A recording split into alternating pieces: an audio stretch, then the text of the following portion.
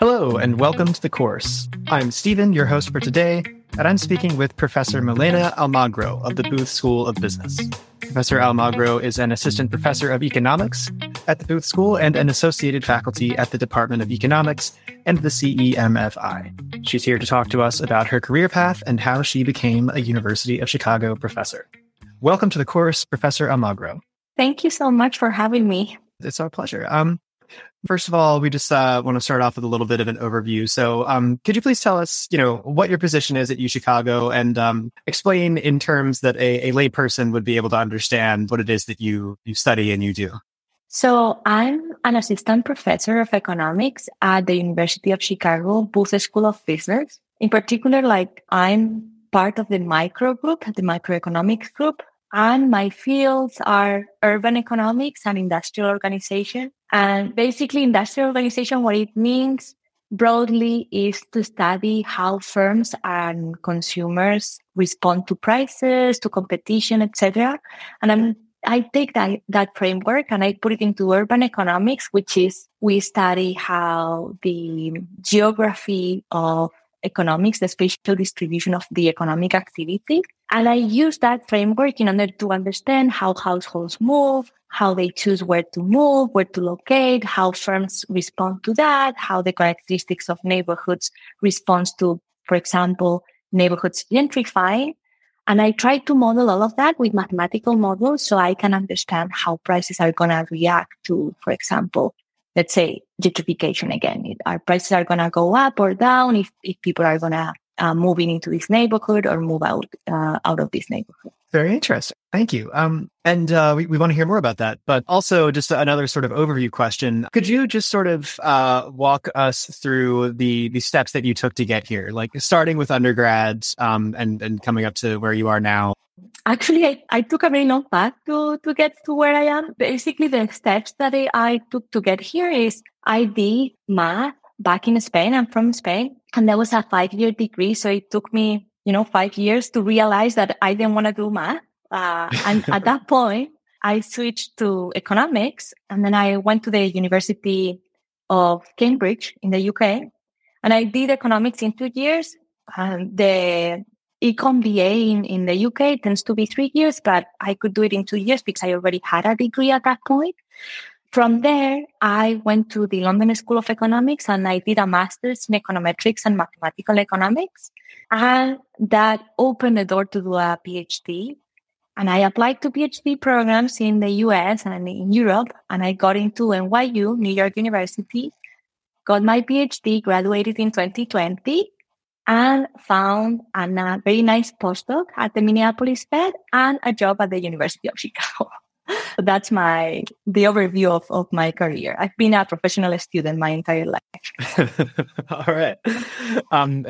You said that it took you 5 years to realize that you didn't want to do math, but it sounds like there's still a lot of math in your daily life. Yeah, there's a lot of math. I use mathematical models every day. And basically, even though I'm not a theorist in math or I'm not a theorist in economics, and they use mathematical tools way more than I do. Actually, the mathematical models that I develop and that I estimate are my bread and butter. So math is in every day in my life. Putting that degree to use, yeah.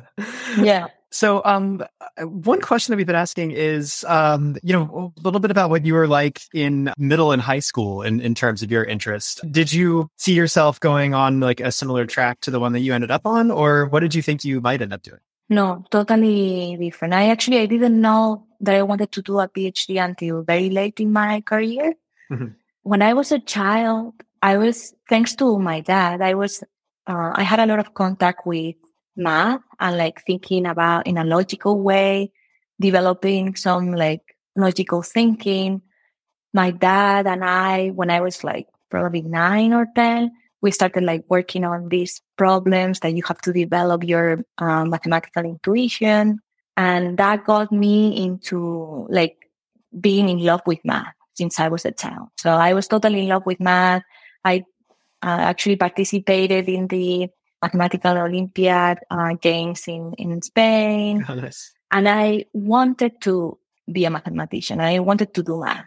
And it's very different, the views that you have when you're a child and the views that you have of things when you actually start working with them. Mm-hmm. And kind of that idealized image that I had with math actually kind of like crumbled down when I was in the fourth year of my math degree. Remember that this degree took 5 years. Mm-hmm. And at that point, there was a turning point in my life in general because I did an Erasmus in Europe. An Erasmus is just an exchange program that is very common in Europe. So I went to Bristol, UK, and that experience was eye-opening for me because I realized that there was a very big wall out there.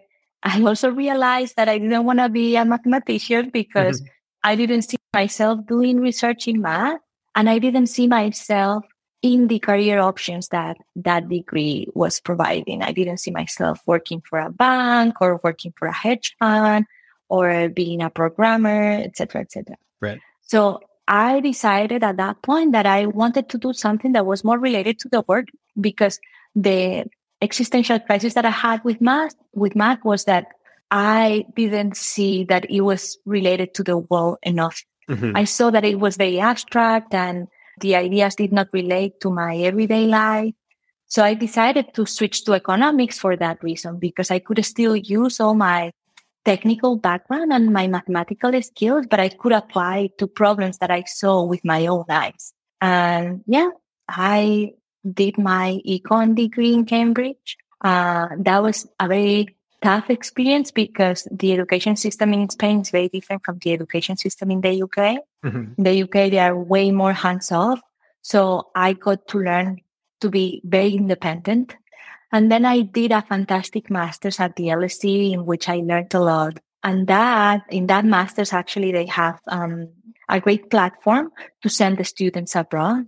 And I took advantage of that platform. And at that point, doing the master's was when I realized, I want to be an academic and I want to do a PhD.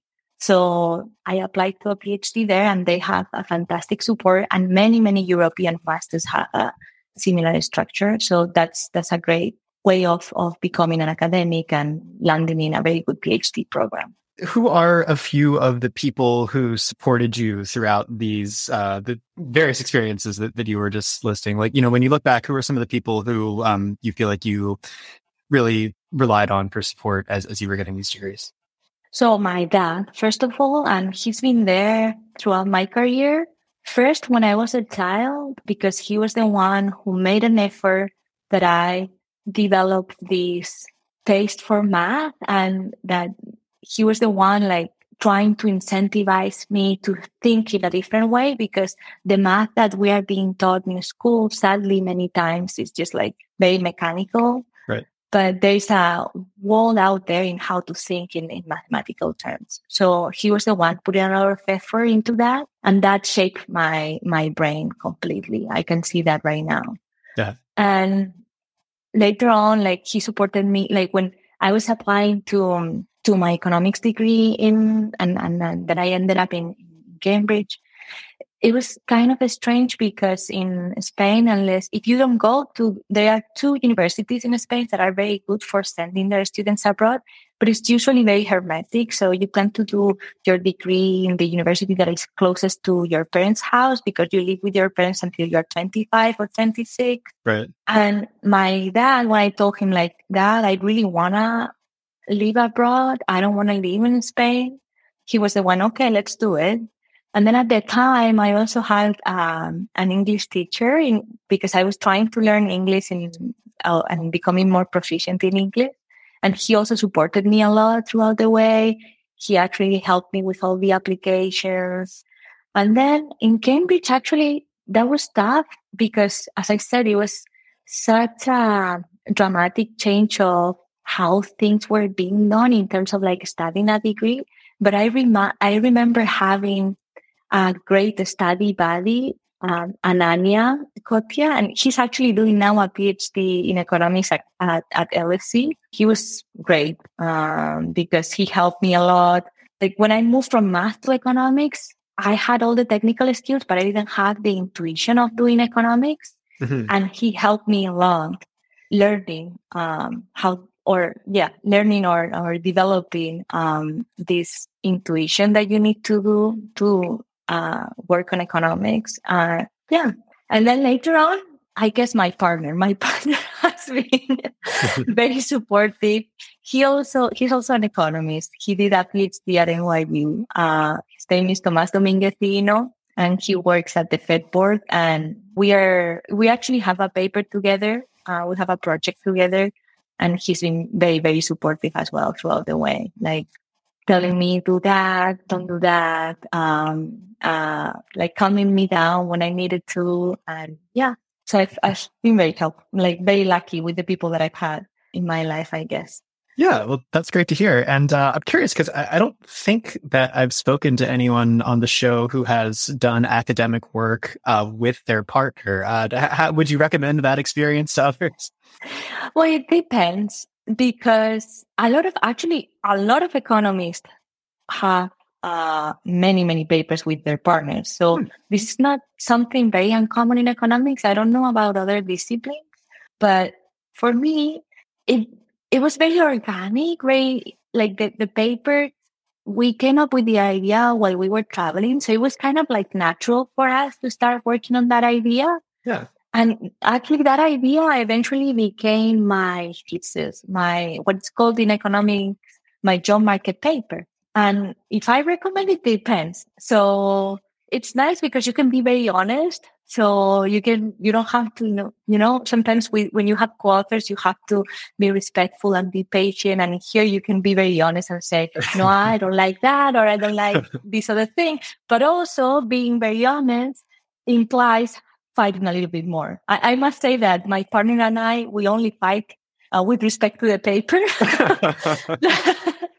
We actually don't fight that much, but it has pros and cons. It's also nice the fact that I don't know if it's always good or bad, but the fact that my partner is an economist, I get to talk about economics a lot. And the fact that he's now working for the government, we get to talk a lot about like policy, which is very interesting. But at the same time, it's hard to draw boundaries. Mm-hmm. So it depends. Maybe it's not for everybody. And I don't know. It depends. I think I wouldn't recommend co-authoring with your partner, but because I don't think it's for everybody, but in my experience, it's been great. And maybe we have more papers to write. I think he doesn't want to write more papers with me. I wouldn't mind writing more papers with him. Well, I'm sure it's a good sign if your disagreements are limited to your work life, at least. And so you may have hinted at it there. I'm not sure, but curious how you ended up, looking at this specific aspect of microeconomics. Like, what attracted you to studying industrial organization and things of that nature? So, industrial organization, basically, what happened is that during the PhD, because I had this mathematical background, I wanted to be a theorist when I joined the PhD. And what happened is that I realized that was still very abstract to me. So I switched to industrial organization, because in industrial organization, you need to have all of those models of firms and consumers behaving. And it was still like, there was a very big math component to it. Mm-hmm. And then I see industrial organization as kind of the tools that I use. I don't develop like new theorems or new theories or methods in industrial organization. I use that as a tool to apply to urban economics. And why urban economics? I think this is because I'm really drawn to the problems that I see with my own eyes. I was living in New York, and I was living in this neighborhood called Bushwick. And I saw that the neighborhood was gentrified, but I also saw that maybe the people living in there didn't like the gentrification because they were being displaced, things were going up. But at the same time, the neighborhood was changing in a way they might not value, because you have all of those hipsters coming into the neighborhood. You have all of these fancy coffee shops. And if you're a family, what you really need is like a grocery shop that can offer you like, low prices. So I started thinking about that idea. My partner also at the time was very interested into urban economics. So we started reading a lot of papers together and we went on a trip. And in this trip, we were traveling through the north of Spain and we were in San Sebastian, which is a city in the north of Spain. And we saw how this city that in my head was a city that was very traditional, a city from the north of Spain, the Basque Country, etc., etc. Mm-hmm. But at the time, it was completely overtaken by tourists. Mm. So it was flooded with tourists. So the city center didn't look like the city center of a traditional city of the north of Spain. It looked like a tourist playground. Right. And then I started thinking, oh, wow, this is a very similar process to this process of gentrification, because you have all of these tourists coming into the city and the city starts responding to the demands of the tourists. And what do the tourists want? They want to consume maybe cheap food or restaurants that are catered to them. And the city is going to change in a way that maybe the locals do not value, because maybe the locals do not share the same preferences and values with the tourists. Maybe the locals prefer more traditional food, etc., etc. So that is the main idea of my thesis, just trying to quantify how much this touristification process hurts different groups, hurts the different groups of local residents. For example, we can think that the young people really benefit from the tourists coming in because maybe they have very similar preferences to those of tourists, right? Like young people want to go out and maybe like older people or families do not like it that much. So I started thinking about the implications on inequality of this type of processes when cities start to change because the demographic group that it's in a city, like the demographics of the city start changing. And yeah, that was kind of how I started doing urban economics. Those are some really interesting case studies you bring up. And you mentioned that you've lived in a lot of different places and you're seeing, a lot of similar processes. I'm sure that there's some gentrification in London as well. I'm going to guess, and some tourists in Cambridge probably. I'm curious, how do you think having worked and studied in all of these different countries has affected you as a scholar? Do you think that you approach these problems differently because of the different places that you have been living and working? Yeah. So actually, one of the things that I'm seeing or I'm experiencing a lot is that the fact that I'm living in Chicago is shaping a lot my research interests. And as an urban economist, Chicago is a very interesting city because it is a very segregated city. Mm-hmm. And there are a lot of racial disparities. So thinking about, I can see how Chicago is influencing me, but I can also see how New York actually set the stepping stone for me being an urban economist. Because if I had done my PhD, let's say, in Princeton, which is in New Jersey, is in kind of, it's not a city. It's very different setting. Yeah. Probably I didn't have the same questions that I have today, thinking about urban inequality, thinking about zoning, thinking about rent control, thinking about, segregation in cities, because you don't see that in Princeton or in New Haven or in smaller cities. You tend to see that in bigger cities. Right. Yeah, that's very interesting. So, looking at your day-to-day work, we're just curious to hear from you what some of your, favorite aspects of the job are, and also what are some of the not so fun aspects of what you do? Fun aspects is I have a very flexible schedule. So, for example, I love working out in the morning. So if I had a 9-to-5 job, sometimes I had to wake up probably at 6:30, 6 a.m., which probably for Americans and other people, that's okay. But for a Spanish person, it's very, very early. So I'm with you on that. So I love the fact that I have a lot of flexibility. And I also love the fact that I get to talk to a lot of people and meet a lot of people. I love that. Also, as a Spanish person, I'm kind of a social animal. So I love interacting with people. On the downside, I think this flexibility also comes with a curse in the sense that I don't feel that I have holidays. I don't feel that I have free days because I have so much flexibility that, okay, on Tuesday, I'm going to work for 7 hours because I want to work out in the morning and I want to go for dinner with my friends in the evening. but then I have to compensate on Saturday. So my life feels good in the sense that most of the days feel like Saturday, but every single day is a Saturday. So, like the fact of being Saturday kind of loses its charm. So that's one thing that I don't like. And the other thing that I don't like is that sometimes it requires a lot of traveling. Maybe this is because I'm very young. I just joined Chicago 1 year ago and I just graduated like 2 years ago. And I have to do a lot of traveling right now. And traveling is very tiring and it's very time consuming. And I don't like that much. But and I might say that I haven't started teaching, so I cannot speak for like the pros and cons of teaching. And something that I really love as well is like talking to students. And at Chicago, we have amazing students, but in many institutions, most of the PhD students are fantastic. So it's very nice to talk to them.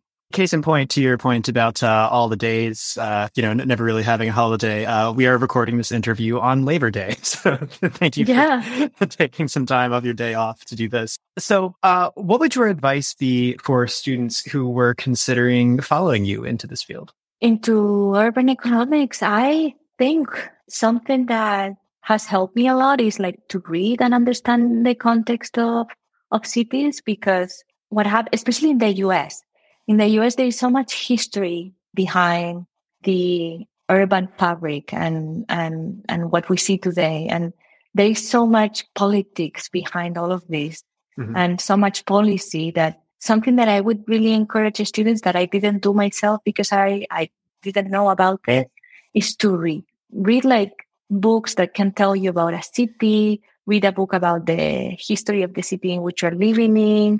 There are a ton of great books that are kind of less technical, so more approachable for any person. Ed Glaser has a fantastic book called The Triumph of the City, which as a starting point, I think it's a great one to start.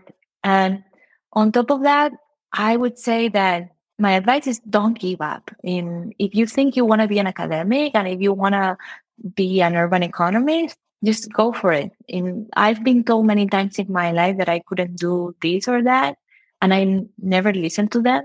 And if you really have it in yourself, go for it. Keep working.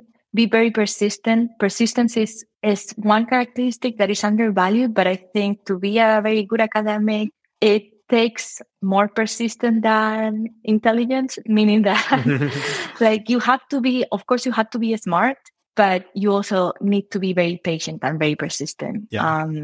So that's kind of the advice that I would give. Yeah, excellent advice. I have two more questions to wrap up. One, as you said, you are pretty early in your career here. So I'm curious, are there questions, types of research, things that you're hoping to do that you're, aspiring to do in the future? Like, what do you, where do you hope your current work is going to lead? I hope that, especially since I moved to Chicago, that I started looking at like the segregation of the city and how politics interact with this. One thing that I really want to do in the future is to understand from a structural point of view, with these mathematical models, to understand how policy interacts with segregation and how the preferences of people, the preferences of voters actually go into like the things that we see today, into the segregation patterns that we see today. I would love if I'm ever able to shed some light on that. I'm just thinking more about the consequences and causes of segregation in cities. Why we see so much segregation, even though discrimination is illegal these days. Why still segregation persists so much? How can we tackle segregation? And how can we help people in disadvantaged areas have better lives? If my work can contribute to all of those things, I will be so grateful. Yeah, absolutely. That's a really noble goal. That may lead into my last question. I don't know, but what do you find most gratifying about what you do? Well, many things. So in my job, a feeling that I live constantly with is uncertainty, and I guess this is a part of doing research, because you never really know 100% sure what is the outcome of this project that you're doing or this analysis that you're doing. You never know. And sometimes things don't come out right and you don't know if you're making a mistake or or there's something that you're not understanding, or the data is wrong, or the data is very noisy, or there's an error in how the data was collected. So there is a lot of uncertainty. And in many times, I find myself thinking, oh, there's something that is not working, or it doesn't come out the way that I expect, and I don't know why. But there are many times that I make this breakthrough and I realize why something is not working and why I was not understanding something. Mm-hmm. And those moments of like, a light bulb moment, oh, this is happening because of this and that and that. And it turns out that the data is correct, your code is correct, everything is correct.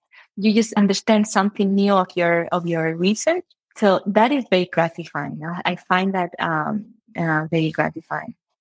Thank you, Professor Almagro, for your time today. And course takers, if you enjoyed listening to today's interview, please check out the others. Leave us a comment, subscribe, follow, and share this episode with your friends and family.